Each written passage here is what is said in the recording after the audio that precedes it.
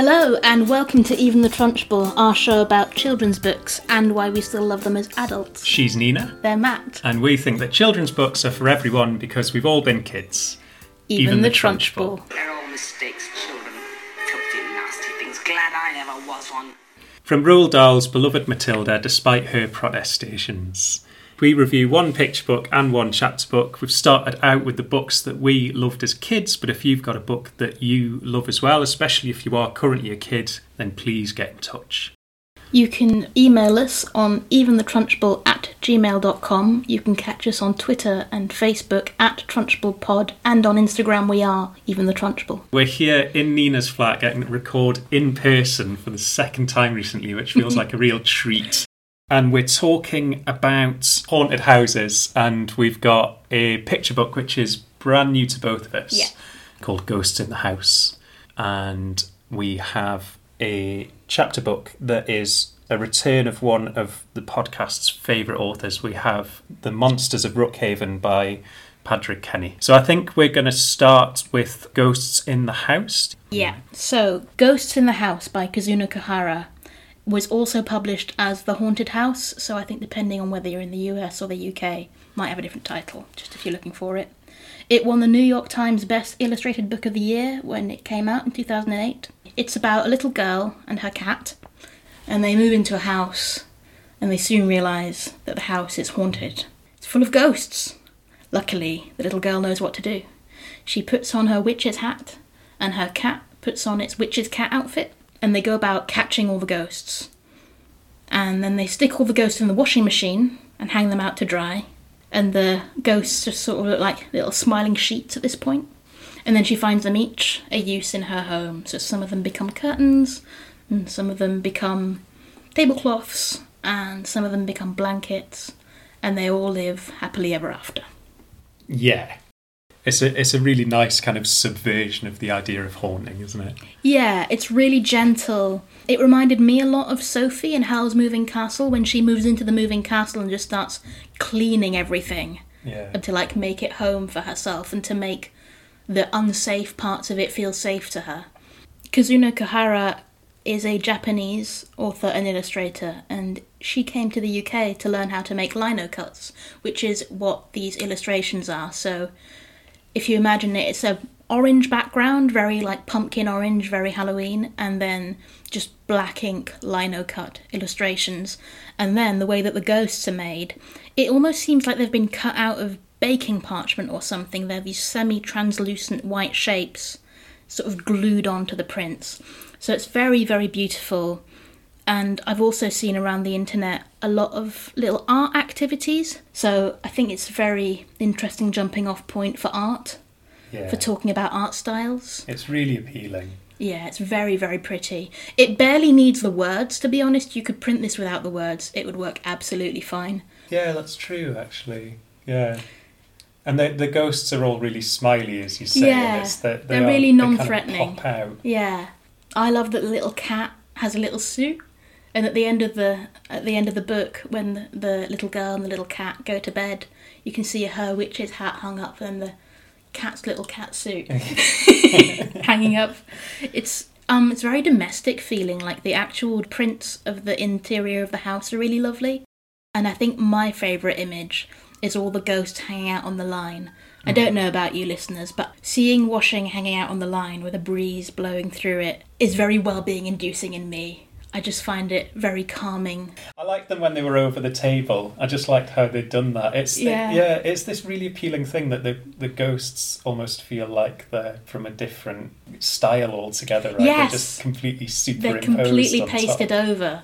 Yeah, it's interesting textural work because the ink and the orange paper feel really flat, and then it's overlaid with these ghosts that feel glued on. It's a really nice kind of antidote to scary books, this one, isn't it? Well, and at this time of year, coming into Halloween, we start telling children about ghosts and ghouls and werewolves and witches, and it can be actually quite a frightening time. This is a really nice antidote to that. This is a completely safe. Like, the child is very in control. Yeah, right? She is.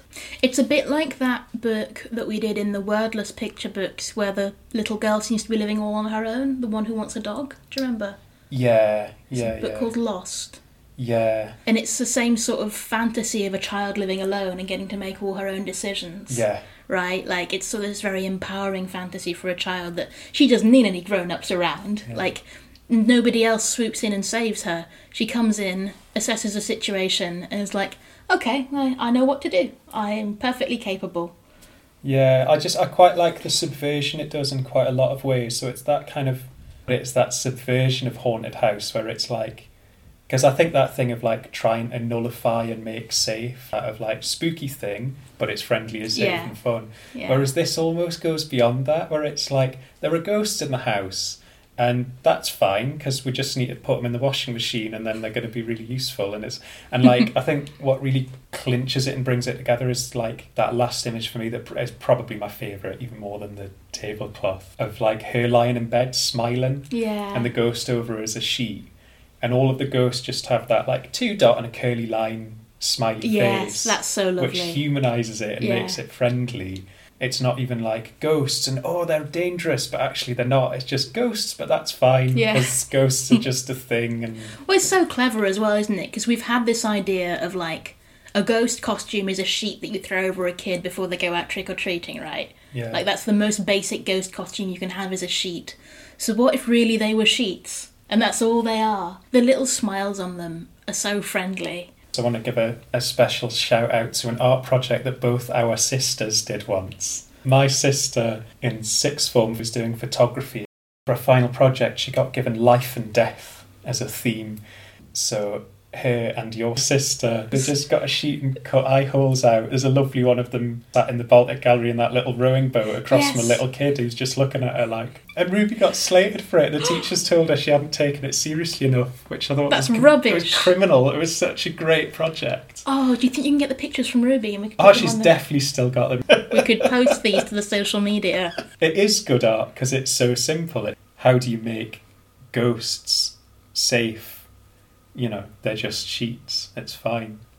Well, and if you want to take it a little bit more intellectual, it's just dead people. It's just people who've died. Everybody in the gone world there. dies. Yeah. It's not actually an inherently frightening idea. Yeah. It's an idea that we've made, culturally associated with, like, very frightening, but not all cultures. There's cultures that do ancestor worship. There's Yeah. lots of cultures that engage with these ideas in ways that aren't scary. The best picture books, time and time again, are so sparse. I think you're absolutely right. You could very well get away with this one with no words. Yeah. It's got a kind of loneliness to it, I think, similar to Lost. Yeah. But it's a cosy loneliness. Like, this little girl's clearly happy. Yeah. You Yeah. know, she's got a cat there. But we don't really know anything else about the world around. The character doesn't have a name even. No. It's a nameless character book. Yeah. It's very basic, which means that it's a book that you could put in the hands of a very young child, I would say 1.5, Yeah. and they could read it to themselves Yeah. easily. You don't need the printed word. They can make up their own story. They could tell it yeah. to you. Particularly as you say this time of year when there's like... Because it is scary Halloween when you're little. Yeah. And there's so much, every time you go in the supermarket or out on the street, there'll be pictures of ghosts. And I mean, as it should be. I think Yes. that, I kind of do buy into that, like, thinning of the barrier between the worlds and stuff. Oh, me You can, too. you can It's feel fun. that, right? Yeah. Like, you can feel that happening. It's a really nice way of kind of taking that form of a scary story Yeah. and just completely subverting it. And as you say, making it completely domestic. Yeah. It's a safe play with those themes as well, Yeah, because you can do a lot of scary things with those themes. yeah. But I think it's interesting, especially for really young children. We have eggs and rabbits at Easter. They're just images that pop up over and over and again. And then you've got presents and trees and Father Christmas at Christmas. Yeah. And you've got ghosts and witches at Halloween. And before you can even really explain to anyone about the veil between the worlds thinning and, Yeah. like the autumn equinox and the light and the dark, there's going to be this pattern recognition Yeah. really early with these images. And I think it's nice to introduce them in a way that is non-threatening.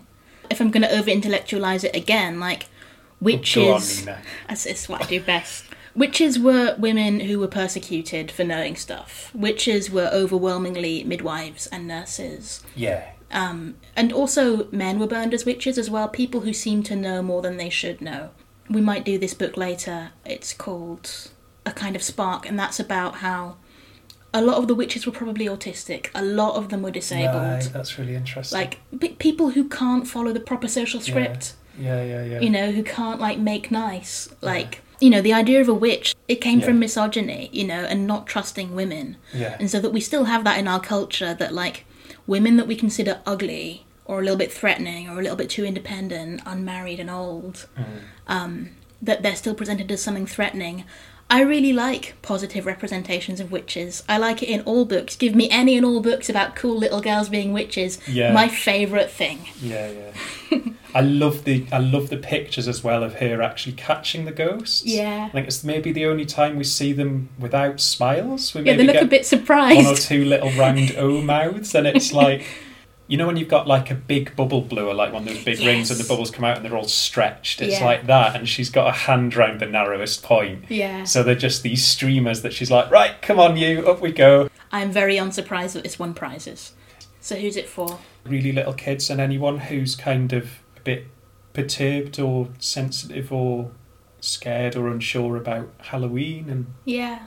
and Also, little girls that want to be witches, little girls that want to live on their own, yeah. little girls who want a cat, kids who are into art, kids who are into drawing. Mm-hmm. Any classroom around Halloween time, if you're going to be doing some crafts around witchcraft. Shall we move on to Rookhaven? Yeah.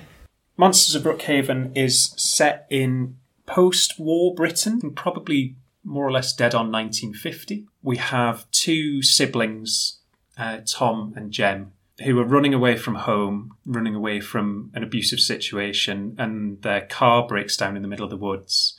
And they get out the car and they stumble across a tear in the world. And through this tear is an old house, guarded by a path of sentient flowers with sharp teeth. And this is the House of Rookhaven, which houses a family of monsters that are just called the Family. And these are all people with various different powers. A lot of them are quite classic horror figures. So we have someone who is essentially a vampire. We have someone who can create portals and jump between places.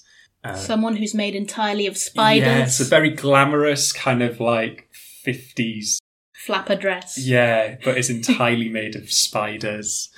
So the family has been there for a long time. They have like an understanding and an arrangement with the village of Rookhaven. The Covenant. Yeah, by which they agree kind of not to fight each other, and the village provides the family with raw meat.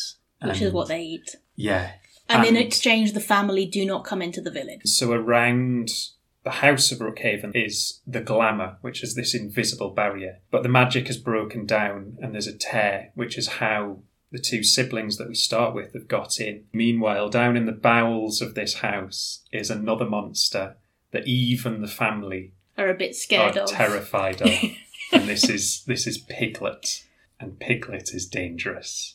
It's multi-protagonist, so each chapter heading is a different character's name. Yeah, so it's very YA in that way. It sort of does a lot of head jumping, and it announces at the beginning of every chapter who you're with.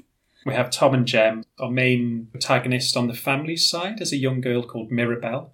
And then in the village, we've also got a young lad called Freddie, and his dad is the butcher and is the one who routinely delivers meat. My favourite thing about this is that some of the chapters are from the point of view of Piglet, who is the very dangerous thing in the basement that we don't see. Visually, we don't see him for most of the book. We just sort of hear him growling. Yeah. And you hear about him. You get a chapter from Piglet's point of view, and they're so weird. Well, they're written in a different tense for start. Yes. So they're written in present tense. Yes, because Piglet isn't of the past or the future. He's just now all the time. Yeah. And he's pure experience. Yeah. Like, he doesn't do loads of thinking. He does experiencing the now. Yeah. And he does his current emotion right now and his current senses right now. And throughout the book, he kind of learns emotions. Yeah. Right? And you can always tell when a Piglet chapter is coming up because those pages are black with white writing on them. So as you're flipping through the book, if you see like a dark patch coming up, I got really excited. I was like, oh, we're going back to Piglet. Got a Piglet. Yeah, so we have to talk about this book in itself as an object is stunning. Yes. Beautiful, beautiful cover. So the illustrator is Edward Betterson, a graphic designer. It's stunning. The illustrations feel like they're calling towards a Victorian woodcutting feel. It's not dissimilar to the style of Ghosts in the House. Yeah, it's a similar thing going on, but that's kind of then combined with occasional very detailed pencil drawings of ravens that we have a lot of. A lot of the pages are black with white text. Most of those are Piglet. Some of those are to represent scenes happening at night. The whole thing feels designed. The design of the house is really beautiful. Yeah. And like right down to like the wallpaper in the house has been designed. But it's really accessible as well. The characters feel like cartoon enough to be a kid's book. Split into parts, and the title page for part 3 comes the malice, and the page before it is a Piglet page. So then you have this lovely effect that, look, if you shine the light through it, you just have clawed hand. I hadn't noticed coming through from. That's so clever. All of the Piglet pages are black, but some of them are white edge. You know, there feels like a deliberateness there of when to foreshadow him and when to not. Yeah. When to let him be a surprise. It just, the design is so deliberate and so beautiful as an object. It's incredibly appealing. It looks cool. If you're judging a book by a cover, which absolutely do, you want to pick something that looks awesome. This is it. We don't often have 2 copies of a book, listeners. No, we couldn't bear to share But we couldn't share this one, so we've got one each. Should we do Matt's Gender Corner? Are we going straight into Matt's Gender Corner?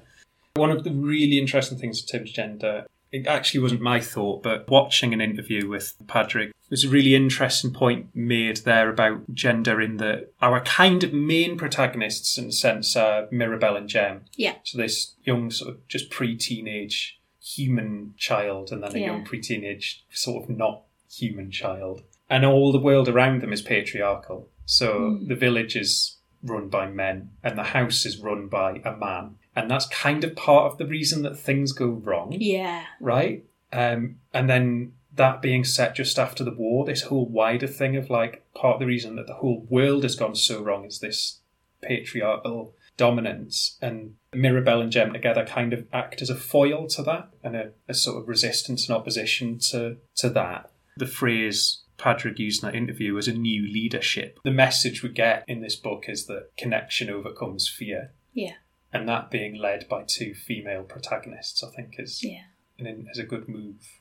We could also talk about the monstrous femininity of the twins, right? Yes, Dottie and Daisy, haunted house, little pinafore, kind of I'm going to eat your soul, kind of. Yeah. And they're horrible. They're not just horrible in a, like, they're monsters way. Personally, they're vindictive. They're awful little girls. Yeah. And I feel like the hyper-femininity is part of the horror of that image. Like, when you see creepy children in horror films, they're not like little tomboy girls. Or, you know, little sensitive boys. They're being dressed up. Very clearly gendered, very clearly marked. This is a boy child or a girl child. They are little bully girls. Yeah. They are. Yeah. And they torment Mirabelle. Yeah. They're just really mean. Yeah. They're not really redeemed, the twins. They're just kind of horrible people throughout the book. Sort of, I mean, they kind of help out at the end. But also, I don't think everybody needs to be redeemed. Like, I don't think that the inhabitants of the house need to be nice in order to be treated like people. Actually, you know, there are kind of awful people everywhere, and not everybody needs to be a paragon of good to deserve to be treated fairly. So this is set after World War II. Life in the village is still really shaped by what happened. Yeah, everyone's grieving someone. It's still these very traditional values, and of course it's all of this like nationalism and patriotism that gets all drummed up when we have wars. And that's the real evil in this book, is this us versus them mentality. They don't belong here. We need to defend our soil. That's how we got all those young men to send off to be killed. By telling them that the idea of a nation state in a country is worth dying for. Protect your own. Yeah. And that coming from fear and a Yeah. time of scarcity, the fact that rationing is going on is really key to the plot of this. Yeah.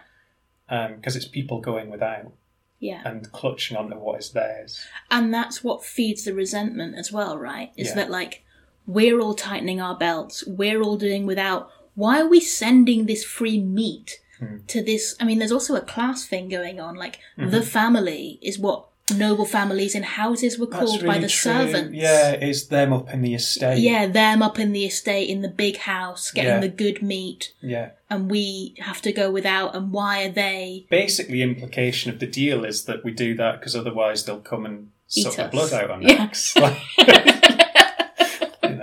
I think this is a good point to bring up my favourite written character in maybe any book that I've ever read.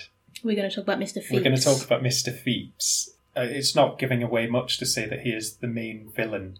Should we read his intro? So we're with Freddie and his dad, and they're driving the meat van. The man waved at them from the side of the road. He wore a wide-brimmed leather hat and a leather coat so large it looked almost like a tent. They pulled up alongside and the man picked up a battered old holdall and stepped towards the passenger window. He looked to be in his 50s with a lined face and a broad smile. Brown hair streaked with grey spilled out from beneath the brim of his hat. Freddie rolled down the window on his father's instruction and the man leaned in, his impossibly large smile broadening even more. "Well, what a nice surprise on a night so filled with unpleasantness." He nodded down the road. "I was travelling myself. Alas, my own poor car gave up the ghost quite a way back." He looked contrite. "I don't suppose I could trouble you for a lift to the nearest village." "Hop in," said Mr. Fletcher. The man climbed in beside Freddie and placed his holdall in the footwell. There was a constant clinking from it as if it contained lots of empty milk bottles.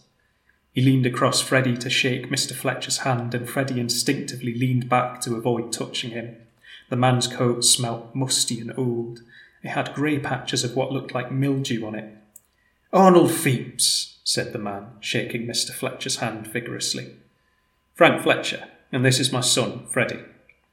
Mr. Phoebes settled back in his seat and sighed with satisfaction. "And where, pray tell, are we going?" asked Mr. Phoebes. Freddie didn't like his tone. There was something slightly mocking in it, and Freddie felt as if his father were now being treated like the man's personal chauffeur, but it didn't seem to bother his father. "The village of Rookhaven." Mr. Phoebes nodded. "A village? How nice. And what a lovely name." He suddenly clenched his fists and thrust his head forward, his eyes wide with excitement. "Is there anything on this earth quite like a village? Is there anything to compare to the rigour and strength of its bonds of community and fellowship, particularly after a time of great darkness? I think not, Mr. Fletcher, I think not. What say you?" Mr. Fletcher nodded. "I suppose not, Mr. Phoebes." Mr. Phoebes pursed his lips and looked rather pleased with himself. "You are a kindred spirit, then. And you, young Freddie, do you have any siblings?" Freddie felt his chest tighten. He looked at his hands. "No, sir, my brother." There was a pause. Mr. Fletcher cleared his throat. "I had an older son, Mr. Phoebes. He fought in the war." "My condolences to you and your family," said Mr. Phoebes, closing his eyes in sympathy. "Although it must be some small consolation to you that he fought for noble ideals against a great evil and won." "It is," said Mr. Fletcher, his voice tight and small in the narrow confines of the cab. What, he's just a fascist, right? As I was listening to you there, like, it's not even woolly. He's a fascist. He's like, good old-fashioned English life, best possible thing there is. Yeah. Like, wow.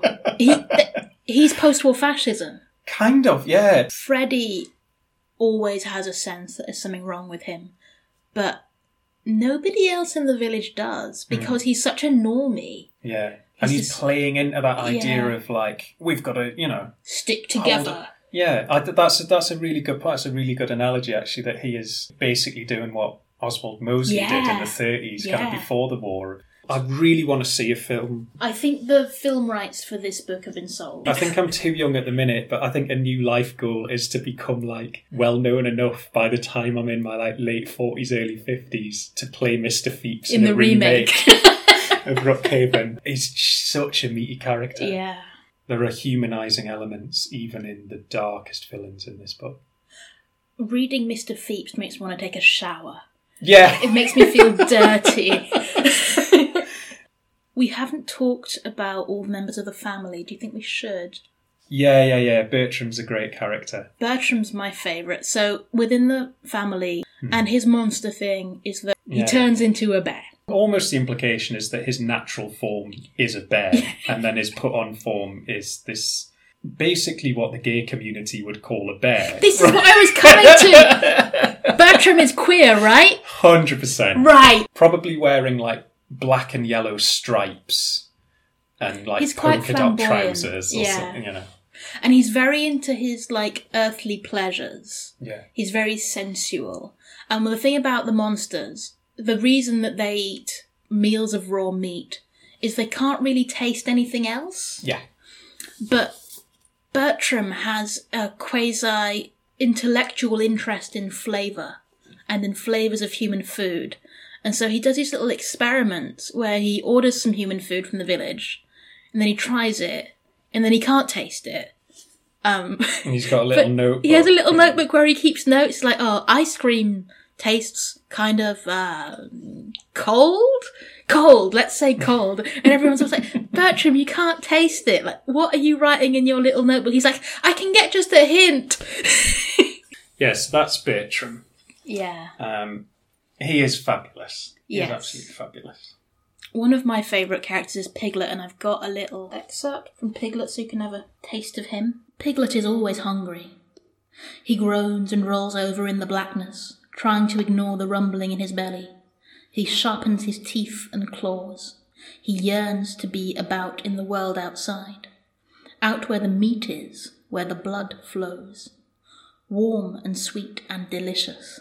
And because Piglet doesn't belong to the past, the present, or the future, because he is beyond time, he sees things others cannot see, knows things others cannot know. And now he knows one thing above all for certain. Piglet knows that very soon he will be free. That's kind of the vibe of all of Piglet's chapters, is they're written in this present tense, senses forward kind of way. I really love them. Like every time I saw one coming up, like some like little black edged pages, like, oh good, more time with Piglet. Piglet is amoral, I would say. Yeah. He's not good and he's not bad. He's just all appetite. He's neutral. Yeah. He's quite compassionate. Yeah. When he gets a chance to be. Which is not often because they keep him locked away and so he doesn't have a lot of experiences with other beings. If you were going to put it in D&D terms, you'd be chaotic neutral. Yes. That's his alignment. Chaotic neutral. Who did you say was your favourite? I think my favourite is someone we've not mentioned yet. There's a character called Dr. Ellenby, who is the village doctor. Yeah. And is kind of like a grandfather figure. As soon as Jem and Tom arrive, he's there. Because Tom's sick. He feels like the surrogate for so many people's absent fathers. True, yeah. Freddie still has his brother that Freddie's lost, but his father is kind of absent in that he's so lost in his own grief and inability to communicate. Mirabelle has Enoch as a guardian figure, but again is very distant. Jem and Tom have lost both their parents, and Dr. Ellenby feels like he just slots into that role of being a father figure to everyone who needs it. He's very comfortable with it, isn't he? Yeah. He's a boundary crosser as well, right? Like, there are only a very few people that are welcome in the village and in the house. Yeah. And he's that link. Yeah. He's kind of liminal in the same way that the monsters are. Yeah. Just the warmth of his character I'd really like to know. We're finding a theme in Matt's favourite characters, in even the Trunchbull, and it's nurturing men. Is that a theme? I've not picked up on that. Not always men, nurturers. Why? Who else have I gone for? You've gone for Ira Hath. Yeah, I guess there was Miss Honey back in Matilda. Mm. I think was one of my favourites. He kind of does that.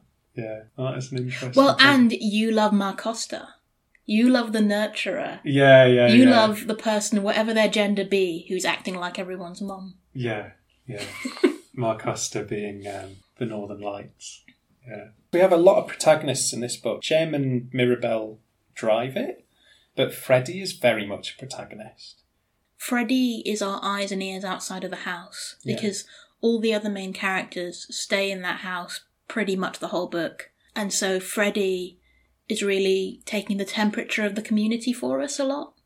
He walks around the village and he observes other people's grief. And he also observes, like, the rising nastiness that starts to coalesce around, but never seeming to come from Mr. Pheeps.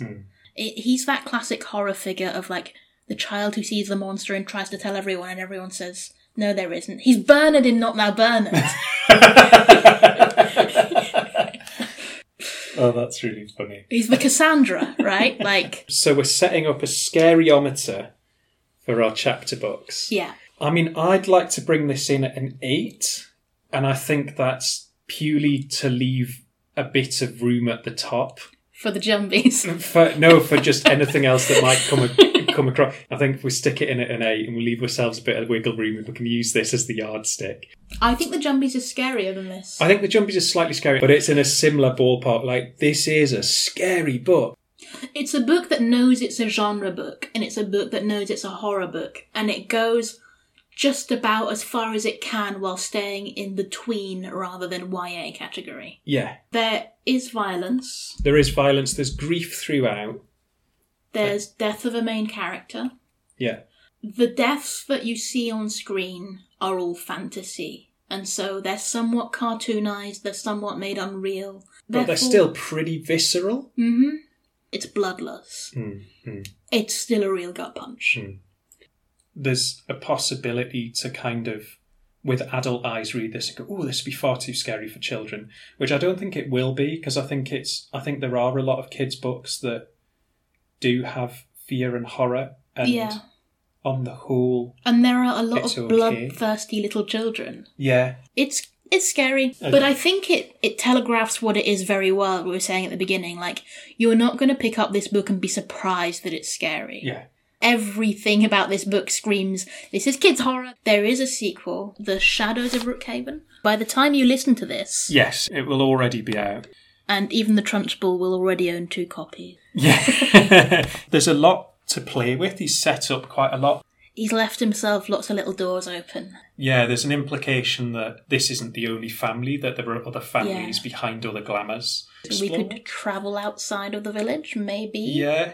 And then also Mirabelle throws Daisy, the dominant creepy twin, through a mirror. Into a mirror world. While she's invisible. We've got to see some more of the mirror world, right? Yeah. That's tantalising. They've kept Edward Bettison on for the next one as well. Yeah, so really, really looking forward to that. Which just leaves who's it for? It's for your baby horror fan, your kid who wants to watch horror films but is still slightly too young for them. Mm-hmm. It's for your Padraig Kenny fans. Mm-hmm. And like comic book fans, that classic disaster movie monster comic book. Yeah, I mean, in terms of age range, like 10, but up to like 16. Yeah. This would be a fun one to read aloud at bedtime. Yeah. Really dialogue driven. Yeah. Yeah. This is also a good place to announce that we have a guest next month. Yeah, of course. We haven't actually announced that yet. So, next episode, isn't it? Next episode. We're going to have Padraig Kenny himself coming on. Yeah. To chat about Journey to the River Sea. By Eva Ibbotson. Yeah. So, look forward to that. Yeah, we're very much looking forward to that. We're so excited. Yeah, we're so geeked great. on this. we have loved Padraig for a long time. Yeah. So, that was episode 22 of Even the Trunchbull. Thanks very much for listening. If you've got a book that you loved as a kid, or love now as a kid, get in touch. or ask your grown-up to get in touch. You can catch us on eventhethrunchbull@gmail.com, or you can get us on Facebook or Twitter @TrunchbullPod, or on Instagram @eventhethrunchbull. Intro music for this episode and every episode is What a Wonderful Day by Shane Ivers. Remember that kids' books can be for everyone because we've all been kids. Even the Trunchbull.